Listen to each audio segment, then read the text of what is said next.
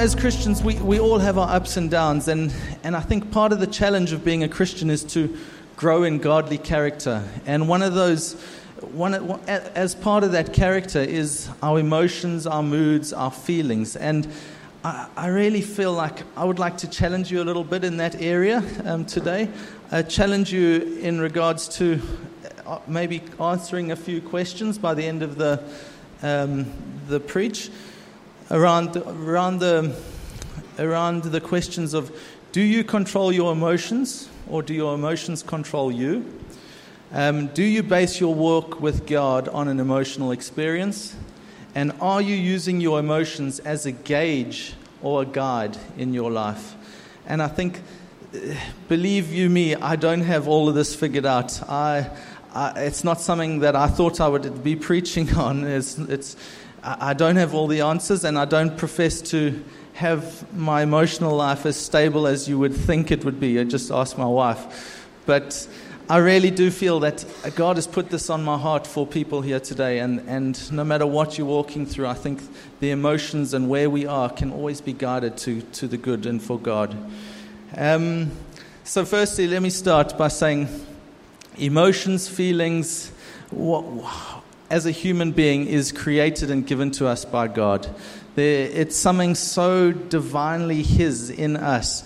It's almost like we're made by God, for God, and as part of it is to express and to feel all these things. I think in Jeremiah 32, verse 41, it says, I will rejoice in doing them good, and I will plant them in this land in faithfulness with all my heart and all my soul. That's God speaking. Rejoice. It talks about his soul, his heart. You see, our soul yearns for things, just like God's soul yearns for things. He rejoices with us. He loves us to the point of death, but in the same way, He grieves over His people. He hurts when people turn away from Him. He is so moved by pain and prayer. And it's so much to say that sort of when he speaks about we are made in the image of God, we experience so much of what God maybe experiences in a different way, but there's the feelings inside of us which God has as well. And I think we need to be aware that this is not just us. When you think you are in the worst time of all, just think God has been through it. God knows what you're going through, so we can take it to Him to get it off our chests. I think God displays that emotion through Jesus as well. I mean, Jesus wept when He went to see all the pain of someone having lost a loved one. But I think the most key time we can see where Jesus was really at His emotional end was in the Garden of Gethsemane, just before the Pharisees were about to come and arrest Him. And he was at a point where he was under terrible stress. Starla spoke about the physiological aspects of sweating blood. I mean, phenomenal stress of emotions. If we can put it up in Mark 14, it says, Then they went to a place called Gethsemane, and He said to His disciples, Sit down here while I pray. And He took with Him Peter and James and John, and began to be struck with terror and amazement, and deeply troubled and depressed. And He said to them, My soul is exceedingly sad, overwhelmed with grief, so that it almost kills me. Remain here and keep awake and be watching. And going a little farther, He fell on the ground and kept praying that if it was possible, the fatal hour might pass from Him. And He was saying, Abba, which means Father, everything is possible for you. Take away this cup from me. I'll stop there for now. How is that for an authentic, real relationship with God? This is God who knows His Father and is able to bring this to Him and say, "Take this cup from me." It's almost like He was saying, "Lord, I don't want to go through what I'm going to have to go through. I don't want to go through all that you said I have to go through." Because he knew that he was going to be crucified. He knew he was going to be beaten, whipped, spat on, tortured. He knew he was going to have the sins of the world put on his life. He knew that God would forsake him. I'm sure that was probably the biggest stress point.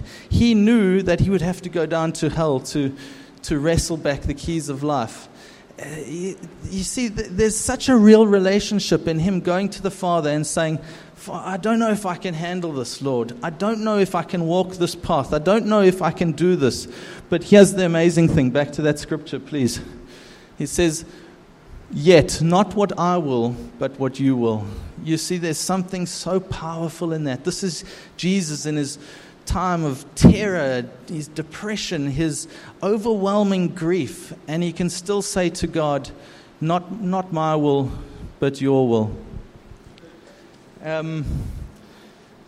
You see, he knew that he was going to have to be crucified. He knew it was God's purpose for him, but almost like his emotions were trying to pull him away from that. It was almost like in that moment, the devil was trying to use these emotions to move him away from the purpose that God had for his life. And I think so many times as Christians, we need to be aware that our emotions don't always lead us to where God wants us to go and His will for our lives. I think sometimes when we have our emotions and we feel like retreating into these emotions, we need to ask ourselves, what is the purpose of this trial? What is the purpose of this thing I'm going through? And what is the devil maybe trying to keep me away from? And I think so many times as Christians, we walk away from God's will because of these emotions, and they lead us away from God. Just bringing it back to some relevant points is many don't come to church because maybe don't feel like it in the morning. Another one is some don't walk into what God has for them because there's some fear in your life. There's a fear of the unknown. And God's almost saying, take that step. I'm there with you. I'm there. That's God's will for your life. And I think the more we can overcome these feelings and these emotions and gain a little bit of control and traction over these emotions, I think that's God's purpose in bringing us into a little bit more truth of who He is. So I would like to talk about some key points on what emotions are. Number one, as I discussed, emotions are designed to try to move you and your actions in a certain direction. You see, the whole point in your Christian walk for emotions is to either move you towards God, or the devil will try and move you away from God in those times. A lot of the times we are almost moved away from our purpose and our destiny. Some of the time we have things planned for us, but we don't walk through it because it might be a bit tough. And I think God is calling us to fight those emotions and to gain maturity over those emotions. My emotions, number two, my emotions impact my relationships. I mean, how true is that? Primarily your relationship with God, but also with other people. I think we underestimate what our emotions do in times, and a lot of the time it moves us towards faithlessness instead of faithfulness. And I think God is wanting us to embrace our emotions, but embrace it in the right way. Number three, emotions fluctuate and are not always stable. Amen. The ladies, yeah. Okay. I mean, how true is it? You wake up. Yeah. I shouldn't have said that. Sorry. I immediately regret the decision. But how often is it that you wake up on the right side of the bed? You're having a great morning. You're on your way to work. You don't get stopped at one traffic light, believe it or not. You get to your office, you're having your morning cup of tea, walking back to your office, to your desk, and someone in the office says, "Did you see that email?" And how often does that happen, where you can be on such a high and doing so well, and then all of a sudden your day just goes. And it's amazing how emotions can fluctuate in our lives and just change completely of who we are. Another example is you often leave church and you're completely buzzing, feel empowered to go ahead. And the next day you find yourself in a completely different place. And I think this is what God's calling us to do, not to live out of an emotional experience, but to live based on the Word of God, who God is in our lives. Number 4, emotions have a quick response. Okay, it's quite obvious.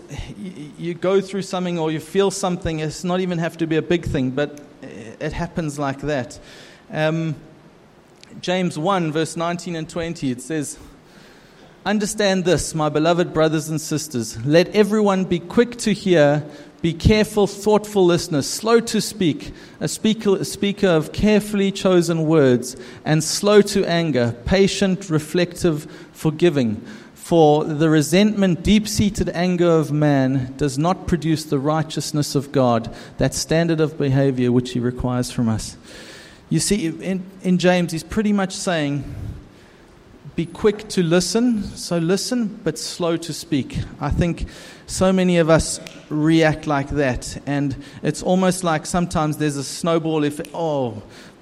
Instead of perceiving, maybe taking some of the meaning out of what they were saying, because as soon as you react in a certain way, things can snowball and things can happen, and all of a sudden a minor problem which you could have brushed off and you could have had a restored relationship in something is turned into a bigger deal and a bigger deal and a bigger deal, and then there's someone else is involved, and it's just, we are almost called to just be not like the world. Be not like, okay, I'm going to react immediately. We need to be perceiving things.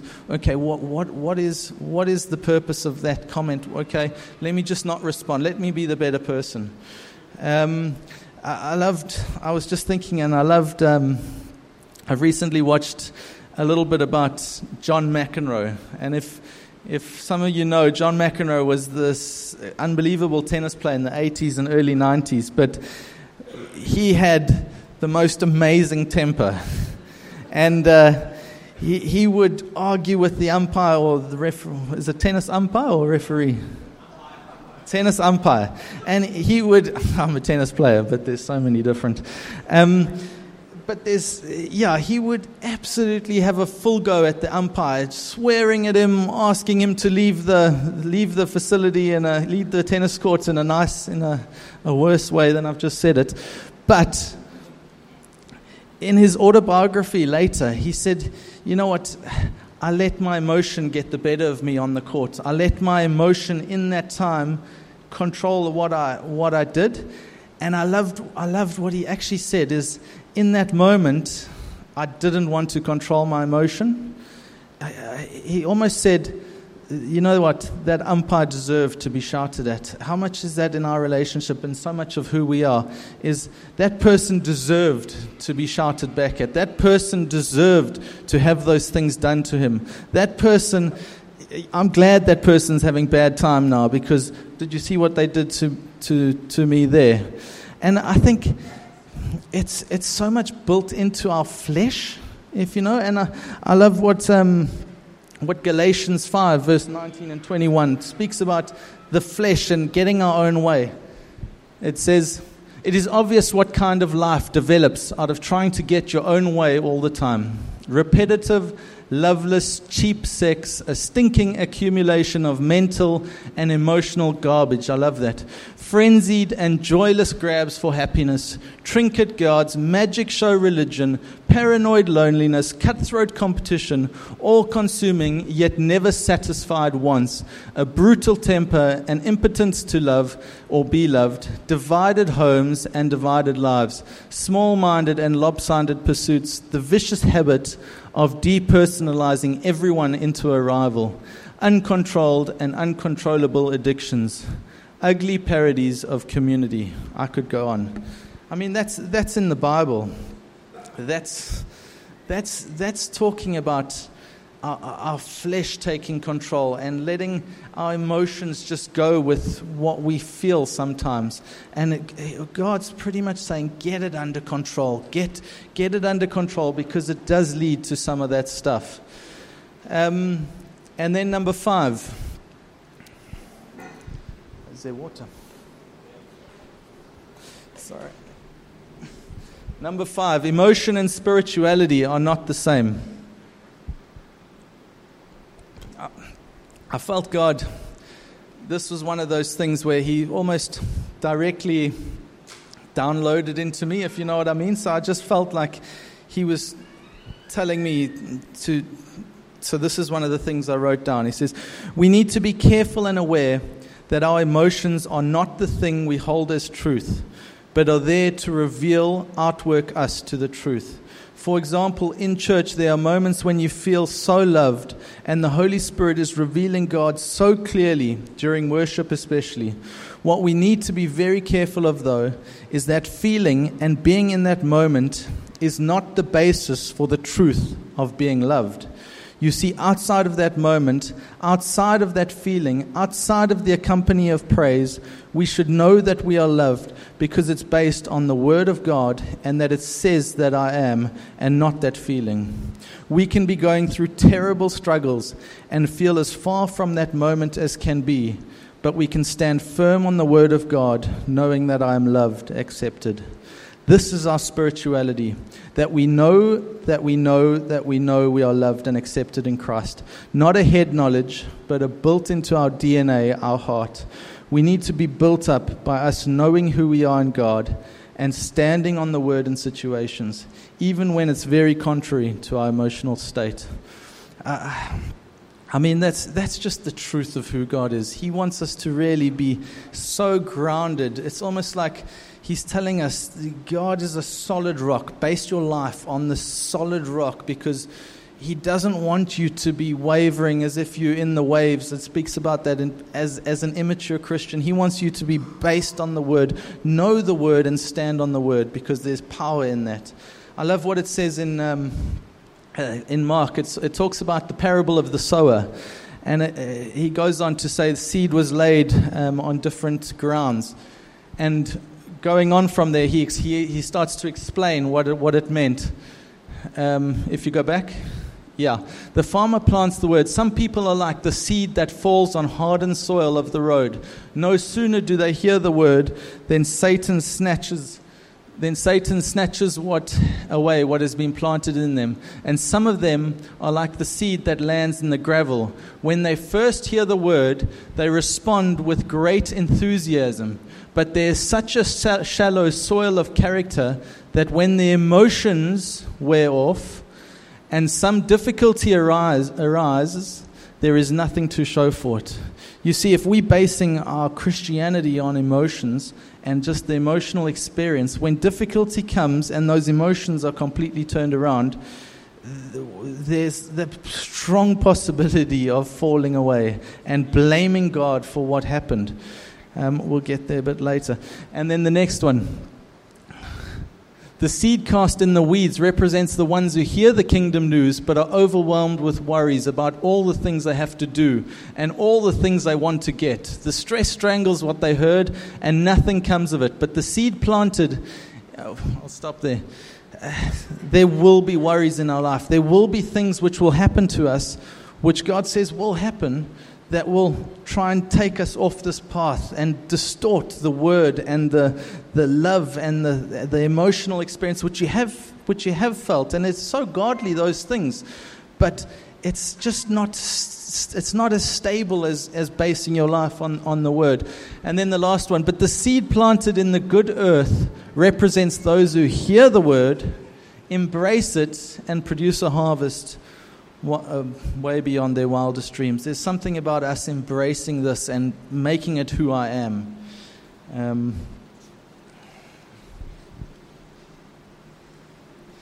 You see, because if all we have is an emotional, joyful time, we'll fall away. You might not fall away from coming to church. You might not fall away from attending church, but your heart kind of goes to a different place. I just feel like your desire, your hunger for God is affected, and almost so that we just go through the motions at times. And number 6, emotions can be our best friend or our worst enemy. And this leads on a little bit of what Starla spoke about last week, is there's some emotions which we really just need to deal with. One of them is disappointment, and I feel like I really want to cover this topic for a few minutes.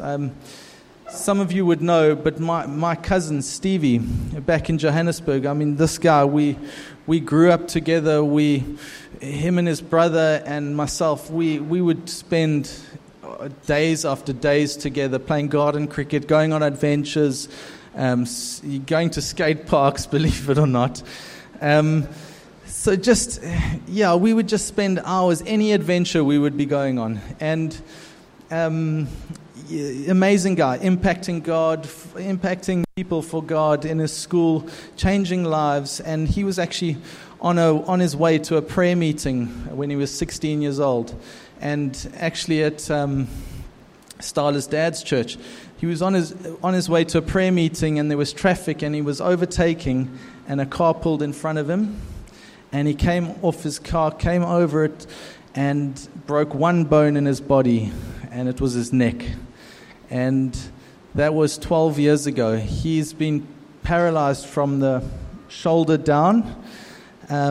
Just unbelievable. He's had operation after operation, removing vital organs, pipes out of his body. It just it doesn't make sense. It really just, why, how, what's happening in this time? And to see him and who he is and how he's come through it all, he's really just such a testament to being faithful in God. No matter what he walked through, he is still, I have no doubt he's been through hard times, and he's been through these disappointments, and he's really had to wrestle with God and ask him some serious questions. But to see where he is now, he is still serving God. He's still impacting people for God. There's something which is not changed in his life. There's something which his life is built on more than his situation. And for me and his family, we've almost been through a journey which is similar in a way, but there's been disappointment, which I've seen his life. I've seen where he was as a talented sportsman, just living life to the full, and reduced to being in bed 24 hours. I had some serious questions with God. I'm like, God, but I've seen people healed from much less things. And what about Stevie? What about his neck? What about his life? Why is their life more important than his life? This is something which can be easily dealt with, but this is something which is so big and so life-changing.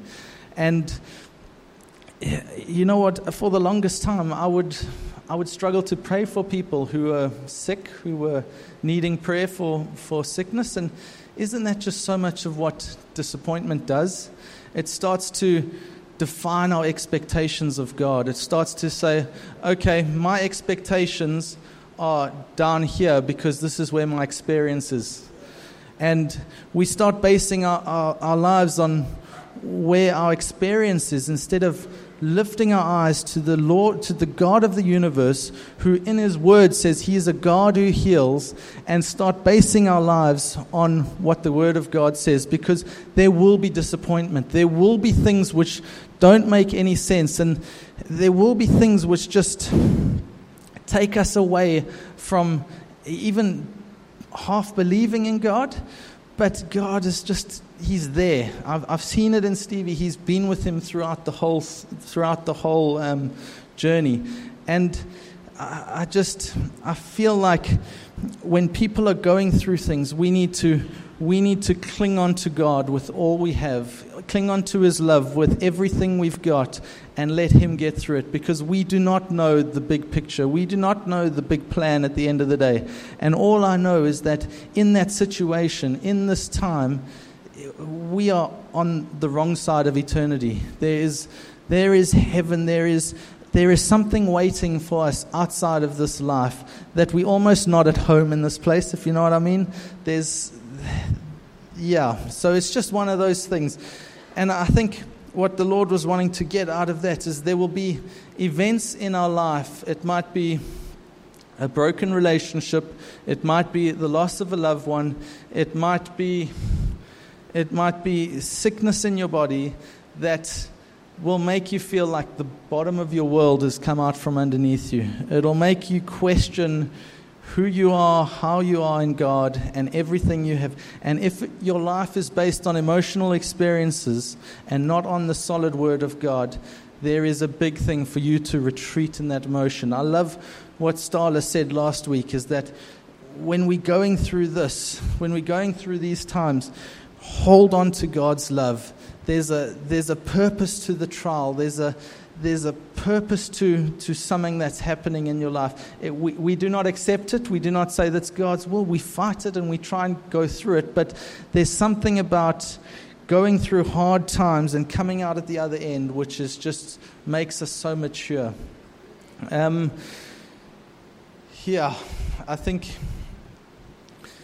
I don't think we always need to know what the purpose of things are. I think as us, our understanding sometimes is not there. But what I do know is what we're speaking over our life at those times is so important.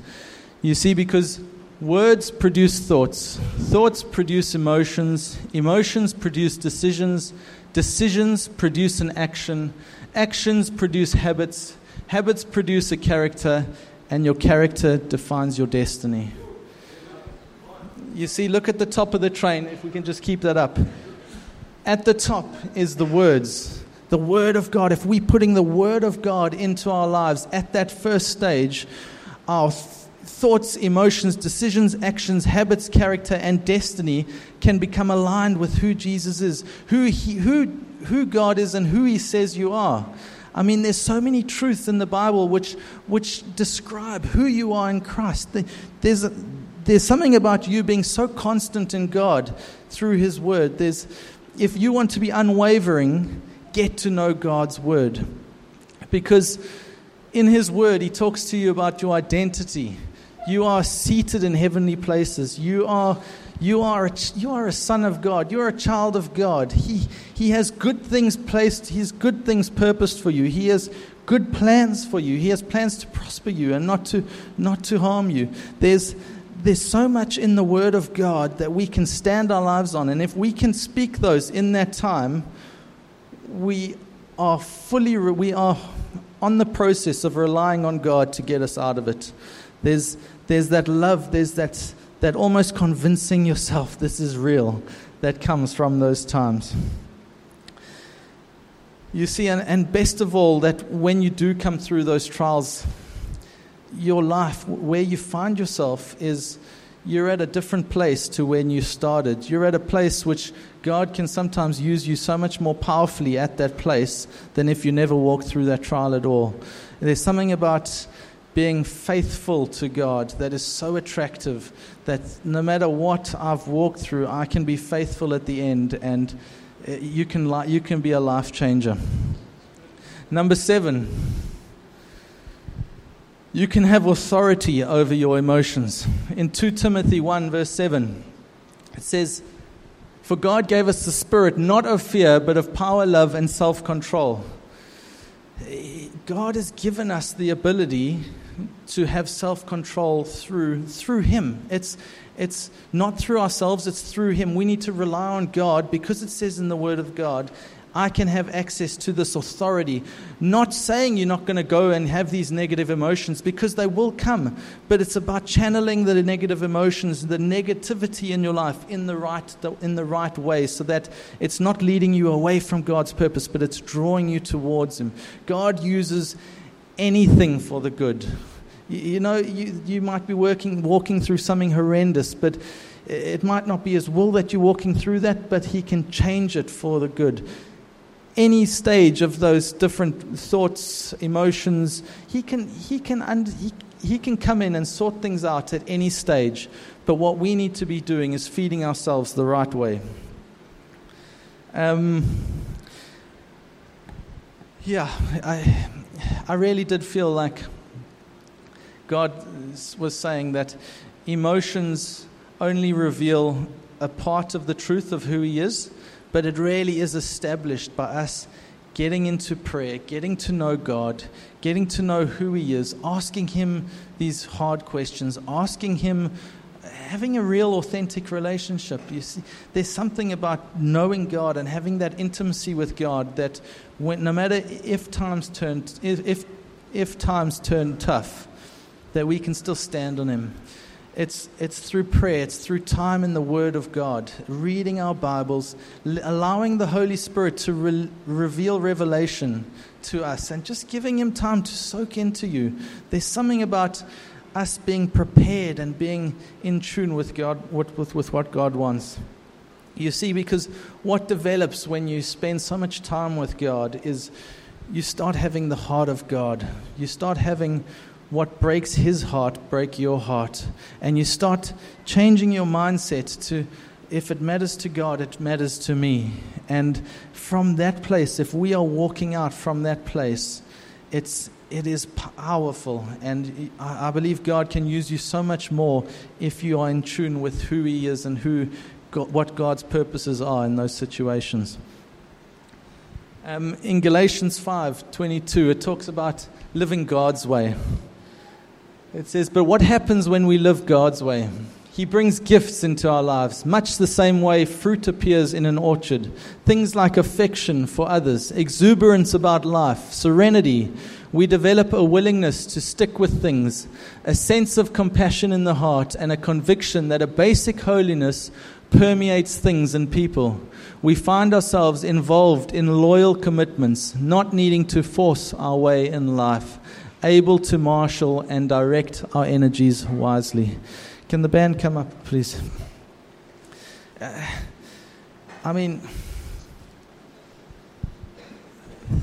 There's something about being rooted in Christ.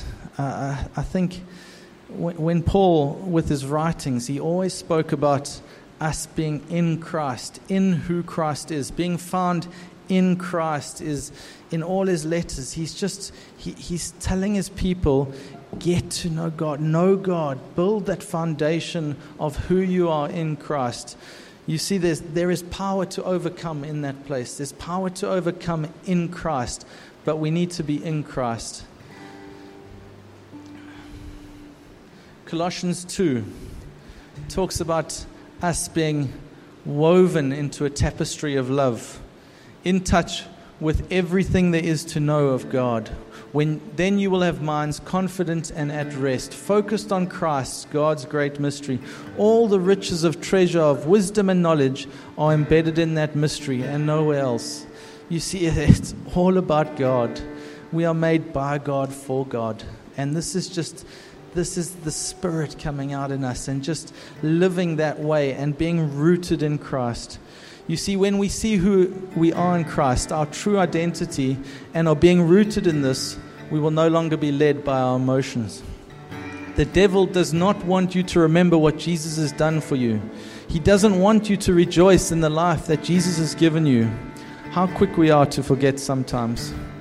You see, God is inviting you to know Him more, to show Him how much more He loves you, to blow you away in His life-changing love, letting love take over fear, not letting circumstance change the direction of your walk with God, becoming rooted in God, building deep, deep roots that are able to go down into the earth and find that life-giving water to make you stable in Christ and to be stable for yourselves, for God, but also for others. I think that is what God is calling us into as a community. Let's build deep roots and let's just get to know who God is and how He loves us.